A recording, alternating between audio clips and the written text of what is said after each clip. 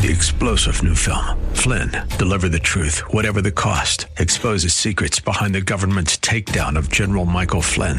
Flynn knew what the intel world had been up to. He ordered the first audit of the use of contractors. This set off alarm bells. He told the truth. He was the most dangerous person for Donald Trump to hire. They had to get rid of Flynn.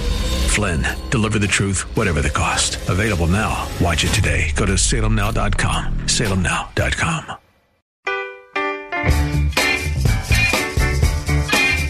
Say the word and you'll be free.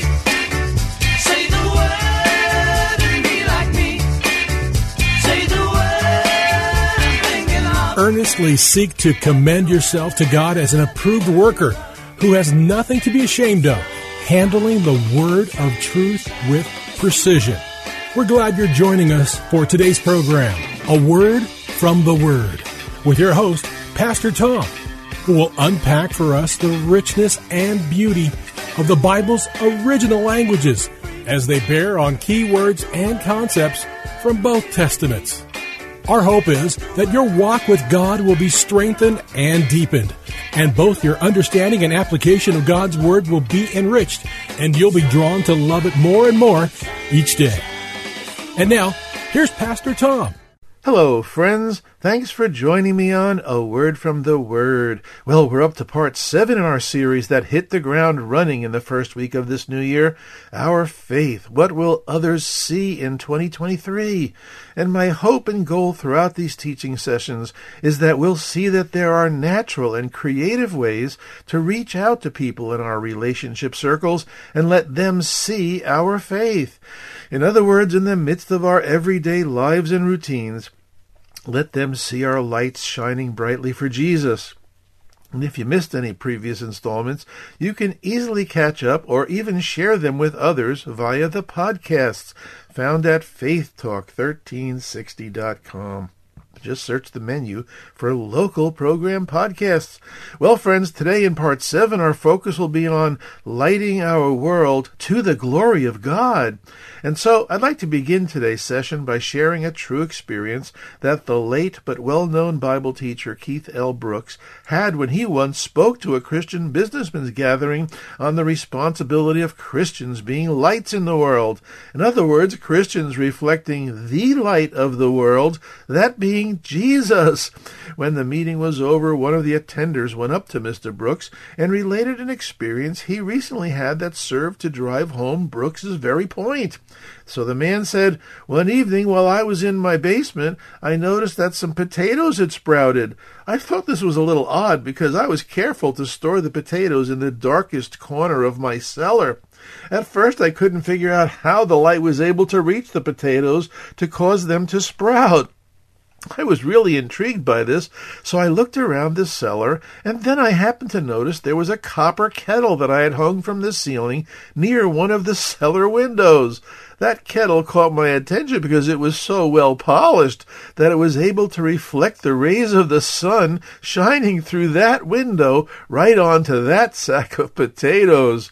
When I noticed that, I said to Mr. Brooks, I thought to myself, I may not be a preacher or a teacher with the ability to expound on God's Word like you do, but I can sure function like that copper kettle, catching the rays of the sun, S-O-N, the Son of God, and reflect His light to some person in a dark corner. Friends, I thought that was a pretty cool observation, wasn't it? Well, before we move on to today's focus, I'd like to briefly recap where we've been. First, we took a look at spiritual sight and the challenge to look at people the same way Jesus looked at them. We saw Jesus in action as he intentionally reached out and engaged the unpopular Samaritan woman in John chapter 4. Second, we took a look at spiritual hearing and the challenge to be sensitive and actively listen to the Holy Spirit's voice. Here was Philip in action as he made himself available and reached out to the Ethiopian eunuch in Acts chapter 8. Third, we took a look at spiritual action and the challenge to invite the Lord to engineer circumstances in other people's lives in such a way that we willingly, lovingly, and intentionally make ourselves available to help when opportunities present themselves. We saw the Good Samaritan in action, coming to the aid of a person beaten and left for dead in Luke chapter 10. Fourth, we inserted a special edition on spiritual love, that is, biblical love, and the challenge to love the way Jesus loves, agape love. We sought to better understand Christ's love and how we might imitate it as the Bible instructs us. We even took an extra step and contrasted this agape love with several other types and levels of human love mentioned in the Scriptures and in the first century Greco-Roman world. Recall that our fulcrum was 2 Corinthians 5:14. The love of Christ controls us. I reminded us that it's not enough to just be channels for God, but that we must be loving channels. Fifth, we took a look at spiritual resources, and specifically how human resources fall short of meeting human needs. So the challenge in this session was for us to leave the solution to Christ. Here we watched Philip and Andrew in action, failing miserably when Jesus presented them with the opportunity to provide food for 5,000 plus people. In Matthew chapter 14, recall that I stressed the importance of consulting all the gospel accounts for any tidbits they might have included. Only John's gospel added the conversation between Jesus and Philip and Andrew. Last time in part 6, we took a look at spiritual favor and what it actually meant to bring grace to others. And the challenge here was to differentiate between mere humanitarian efforts and Christian ministry. Because, friends, as we've been learning, ministry takes place when divine resources meet human needs to the glory of God. And if you've been with us throughout this series, you may recall that I said as Christians, we are not just distributors of goods, we are distributors of grace. In other words, when we intersect with a situation or a person in need, we don't just bring aid or material goods, we actually bring grace. Amen? So, friends, today in part 7, I want to talk to us all about spiritual motivation. And the challenge here will be to examine why we do the things we do or why we don't do the things we should be doing. A few weeks ago, I asked us all this question. Are we excited about and do we anticipate the possibility that the Lord may provide us with an opportunity to touch another person with our faith? Now, friends, I'll admit that even here we have to be very careful because even this question can be viewed as being self-serving. In other words, we're not even supposed to be proactively engaged in sharing our faith for our own ends, as if thinking to ourselves, hey, I led somebody to the Lord today. Or, hey, I shared the gospel with XYZ today. Or, hey, I went over to so-and-so's house and told them about Jesus. Now, friends, all those thoughts are actually good and right on the surface, but in today's session I want to be absolutely certain that we don't overlook another very important word in the last phrase of our four-pronged ministry mantra we've been learning this year. The word I want us to focus on today is the word glory in the ministry mantra. Ministry takes place when divine resources meet human needs through loving channels to the glory of God. And friends, what's going to help us do this is digging a little below the surface of Ephesians chapter 5, verses 8 through 20. Now, it's unfortunate Ephesians chapter 5 has been pigeonholed into the chapter that deals with marriage and the charges to husbands and wives. But the whole first half of the chapter has incredible truths, admonishments, and exhortations to all of us in the body of Christ, and specifically how we should be living and acting, not only among outsiders, but with ourselves in the church as well. So listen carefully, and please attempt to read a little between the lines. I've chosen a respected modern language translation because it has some vivid ways of communicating these truths. Ephesians 5, 8 through 20. Although you were once the personification of darkness, you are now light in the Lord. So act like children of the light. For the fruit of the light is in all that is good, right, and true. Make it your aim to learn what pleases our Lord. Don't get involved with the fruitless works of darkness. Instead, expose them to the light of God. You see, it's a disgrace to speak of their secrets, so don't even talk about what they do when no one is looking. When the light shines, it exposes even the dark and shadowy things and turns them into pure reflections of light. This is why they sing, "Awake, you sleeper! Rise from your grave, and the liberating King will shine on you." So, be careful how you live. Be mindful of your steps. Don't run around like idiots as the rest of the world does. Instead, walk as the wise. Make the most of every living and breathing moment, because these are evil times. So understand and be confident in God's will, and don't live thoughtlessly. Don't drink wine excessively. The drunken path is a reckless path. It leads nowhere. Instead, let God fill you with the Holy Spirit. When you are filled with the Holy Spirit, you are empowered to speak to each other in the soulful words of pious songs, hymns, and spiritual songs, to sing and make music with your hearts attuned to God, and to give thanks to God the Father every day through the name of the Lord Jesus, the liberating King, for all he has done. Friends, let's just unpack a few of these phrases to get at the heart of the matter that's likely on Paul's mind as I see it. Verse 10, make it your aim to learn what pleases the Lord. Other translations say find out or determine. This implies conscious, proactive effort on our part and demonstrates that we take our walk seriously. This will be supported by verse 15, our next verse. Verse 15, so be careful how you live. Another translation says walk circumspectly, or as the Greek says, walk diligently. These are very descriptive words, particularly circumspectly, which means be cautious, careful to consider all related circumstances before acting or judging or deciding on a matter. Verse 16, make the most of the opportunity. I really like the translation I chose here, make the most of every living and breathing moment. Another translation says use every chance you have for doing good. This is a cool word here in the Greek New Testament because it covers two meanings, opportunity and time. So one meaning can be make the most of every opportunity, and the other can be make the most of the time. Personally, either one works and both work. As Christ followers living in the light and letting our light shine, we are to observe the times and take advantage of every opportunity the times afford us to let others see our faith. And finally, verse 20, and give thanks to God the Father every day through the name of the Lord Jesus, the liberating King, for all he's done. Well, friends, here in verse 20, I believe we'll find the smoking gun, because Paul provides us with a subtle hint at the idea of glorifying God. And here you'd probably want to ask me, Pastor Tom, how does giving thanks suggest glorifying God? And I'm glad you asked. Remember now, even though Paul is writing in Greek, he thinks like a Hebrew, and we westernized Gentile Christians reading our English Bibles have to read between the lines a little and arm ourselves with the familiarity of the Hebrew concept of worship.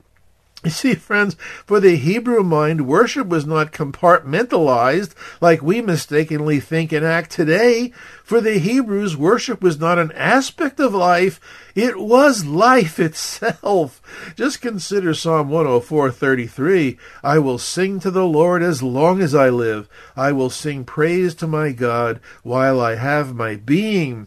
And together with praise and worship, the Hebrews equated thankfulness. And praise, worship, and thankfulness point back to giving glory to God. And friends, giving glory to God implies that we're acknowledging him as sovereign, as king, ruler, and giving him credit for all we have. Again, this idea can be traced directly back to the Psalms. Let me demonstrate this with a few key verses. Psalm 29, 1 and 2. Ascribe to the Lord, O sons of the mighty. Ascribe to the Lord glory and strength. Ascribe to the Lord the glory due his name. Worship the Lord in holy array. Psalm 66, 1 through 4. Shout joyfully to the Lord, all the earth. Sing the glory of his name. Make his praise glorious. Say to God, how awesome are your works. Because of the greatness of your power, your enemies will give feigned obedience to you. All the earth will worship you and will sing praises to your name. Psalm 100, verse 4, enter his gates with thanksgiving and his courts with praise. Praise him, bless his name. Friends, did you notice the interplay between glory, worship, praise, bless, and thanksgiving? Now, friends, as New Testament Christ followers, we must not fail to realize that this attitude, this mindset, carries over into the New Testament. Paul gives us another hint, a clue, if you will, in his prayer for the Colossians. In the middle of his prayer in chapter 1, verses 10 through 12, he prays that they may live in a life worthy of the Lord and please him in every way, bearing fruit in every good work, growing in the knowledge of God, being strengthened with all power according to his glorious might, so that they might have great endurance and patience, and give joyful thanks to the Father, who has qualified them to share in the inheritance of his holy people in the kingdom of light. Paul's use of this word glorious comes from a word I bet you've heard before, doxology. It has its roots in the Greek word doxa, which means glory, honor, and praise. The Apostle John uses this very word in Revelation 4, 9 through 11, when he says, whenever the living creatures give glory, honor, and thanks to him who sits on the throne and who lives forever and ever, the 24 elders fall down before him who sit on the throne and worship him who lives forever and ever. They lay their crowns before the throne and say, you are worthy, our Lord and God, to receive glory and honor and power, for you created all things, and by your will they were created and have their being. These concepts turn up again in Revelation 5, 11 through 14, when John tells us, then I looked and heard the voice of many angels, numbering thousands upon thousands, and then thousands times 10,000s. They encircled the throne and the living creatures and the elders. In a loud voice they sang, worthy is the Lamb who was slain to receive power and wealth and wisdom and strength and honor and glory and praise. Then I heard every creature in heaven and on earth and under the earth and on the sea and all that is in them, singing, to him that sits on the throne and to the Lamb be praise and honor and glory and power forever and ever.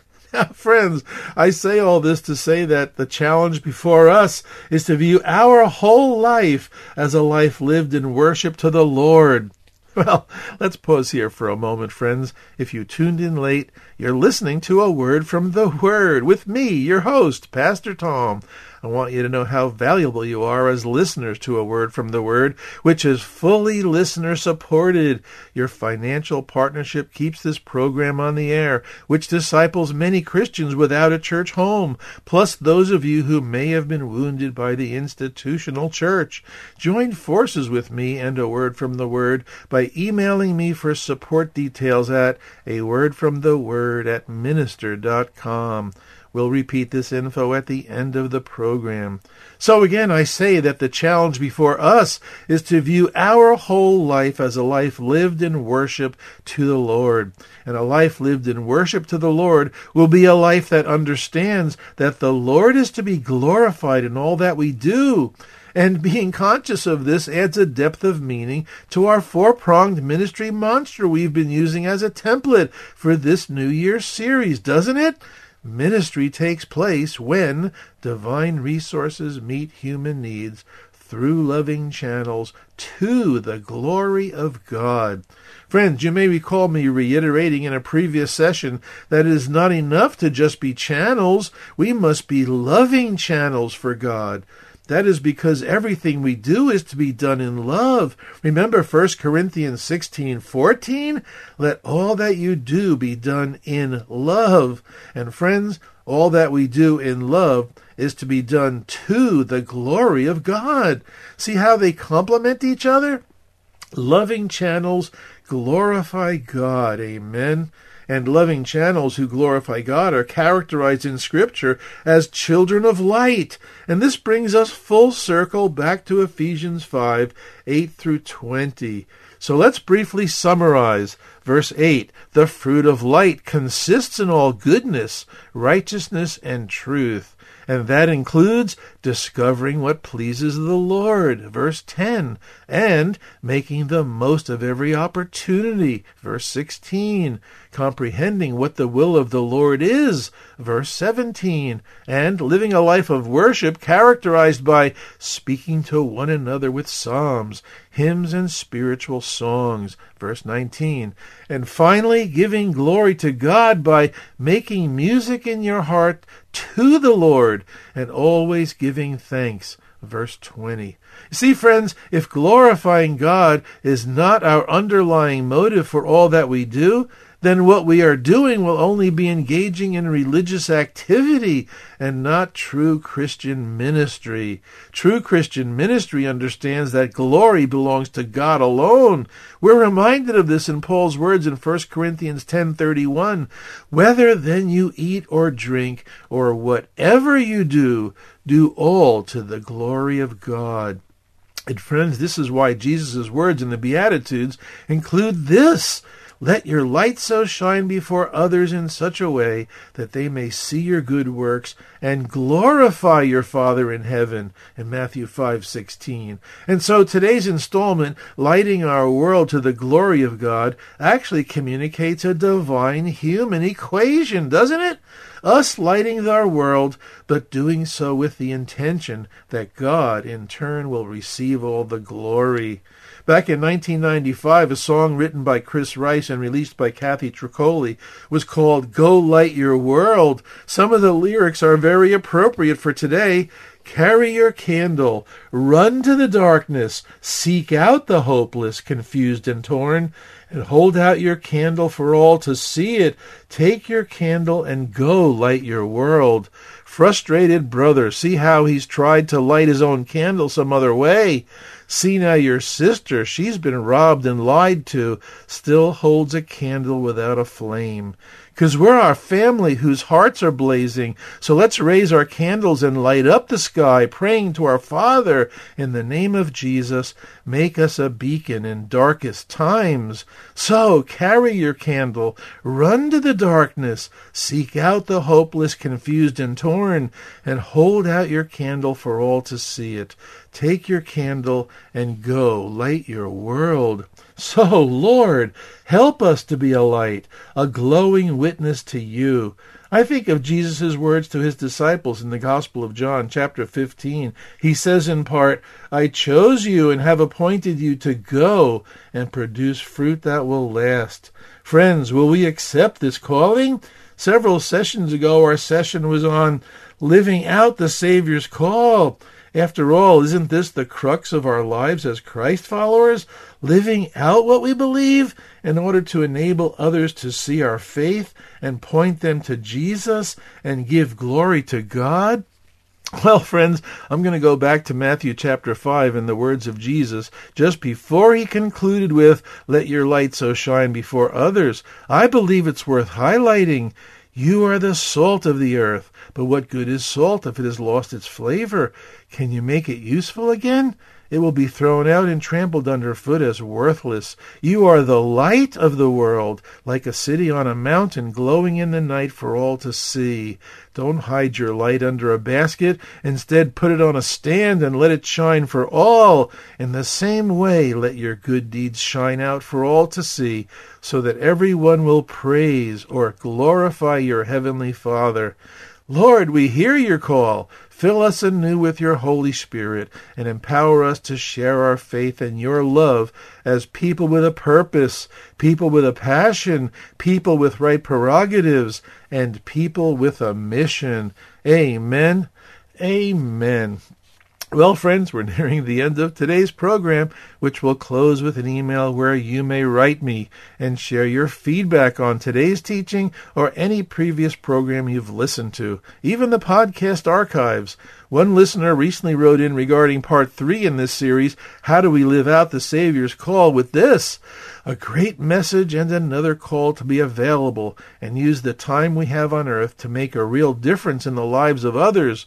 We don't have to travel to foreign countries to take on the plight of the world's needy. We just need to see the opportunities in our own neighborhoods and act accordingly. Many thanks. Well, thank you for your feedback, and friends, the email you hear shortly is also where you may inquire about how to financially support A Word from the Word. I also love coming alongside you who are without a church home, or those of you who may have been wounded by the institutional church. Podcasts are posted at faithtalk1360.com. That's faithtalk1360.com. Just search the menu for local program podcasts and then scroll to A Word from the Word. Programs are posted in latest date order. Podcasts can also be accessed on Spotify and on Apple Podcasts. And thanks to my friends and partners at ChristianBody.net, A Word from the Word is now being broadcast to over 70 countries. Friends, I invite you to join our mission and invest in the ministry of A Word from the Word in 2023 and help us become fully funded. It's listeners like you that keep A Word from the Word on the air. Well, thanks for listening today, friends, and remember, Jesus loves you.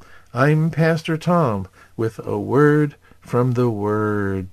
Friends, if you would like to let Pastor Tom know what this program has meant to you, email him at awordfromtheword@minister.com. That's awordfromtheword@minister.com. Say the word.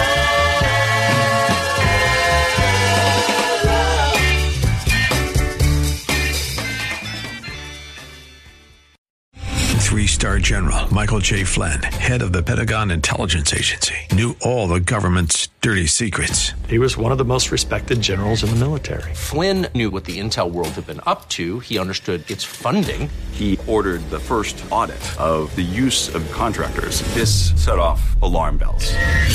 The explosive new documentary, Flynn, Deliver the Truth, Whatever the Cost, uncovers the facts behind this scandal. Flynn told the truth. He was the most dangerous person for Donald Trump to hire. I find out the worst enemy that I'm going to face in my life is right here in America. They took my assessment and they wanted me to change it. And I was like, I'm not changing it. They had to get rid of Flynn. With in-depth interviews, archival footage, and never-before-seen personal records of the man behind the headlines. I just felt like I was drowning. Flynn, Deliver the Truth, Whatever the Cost. Available now. Watch it today. Go to salemnow.com. salemnow.com.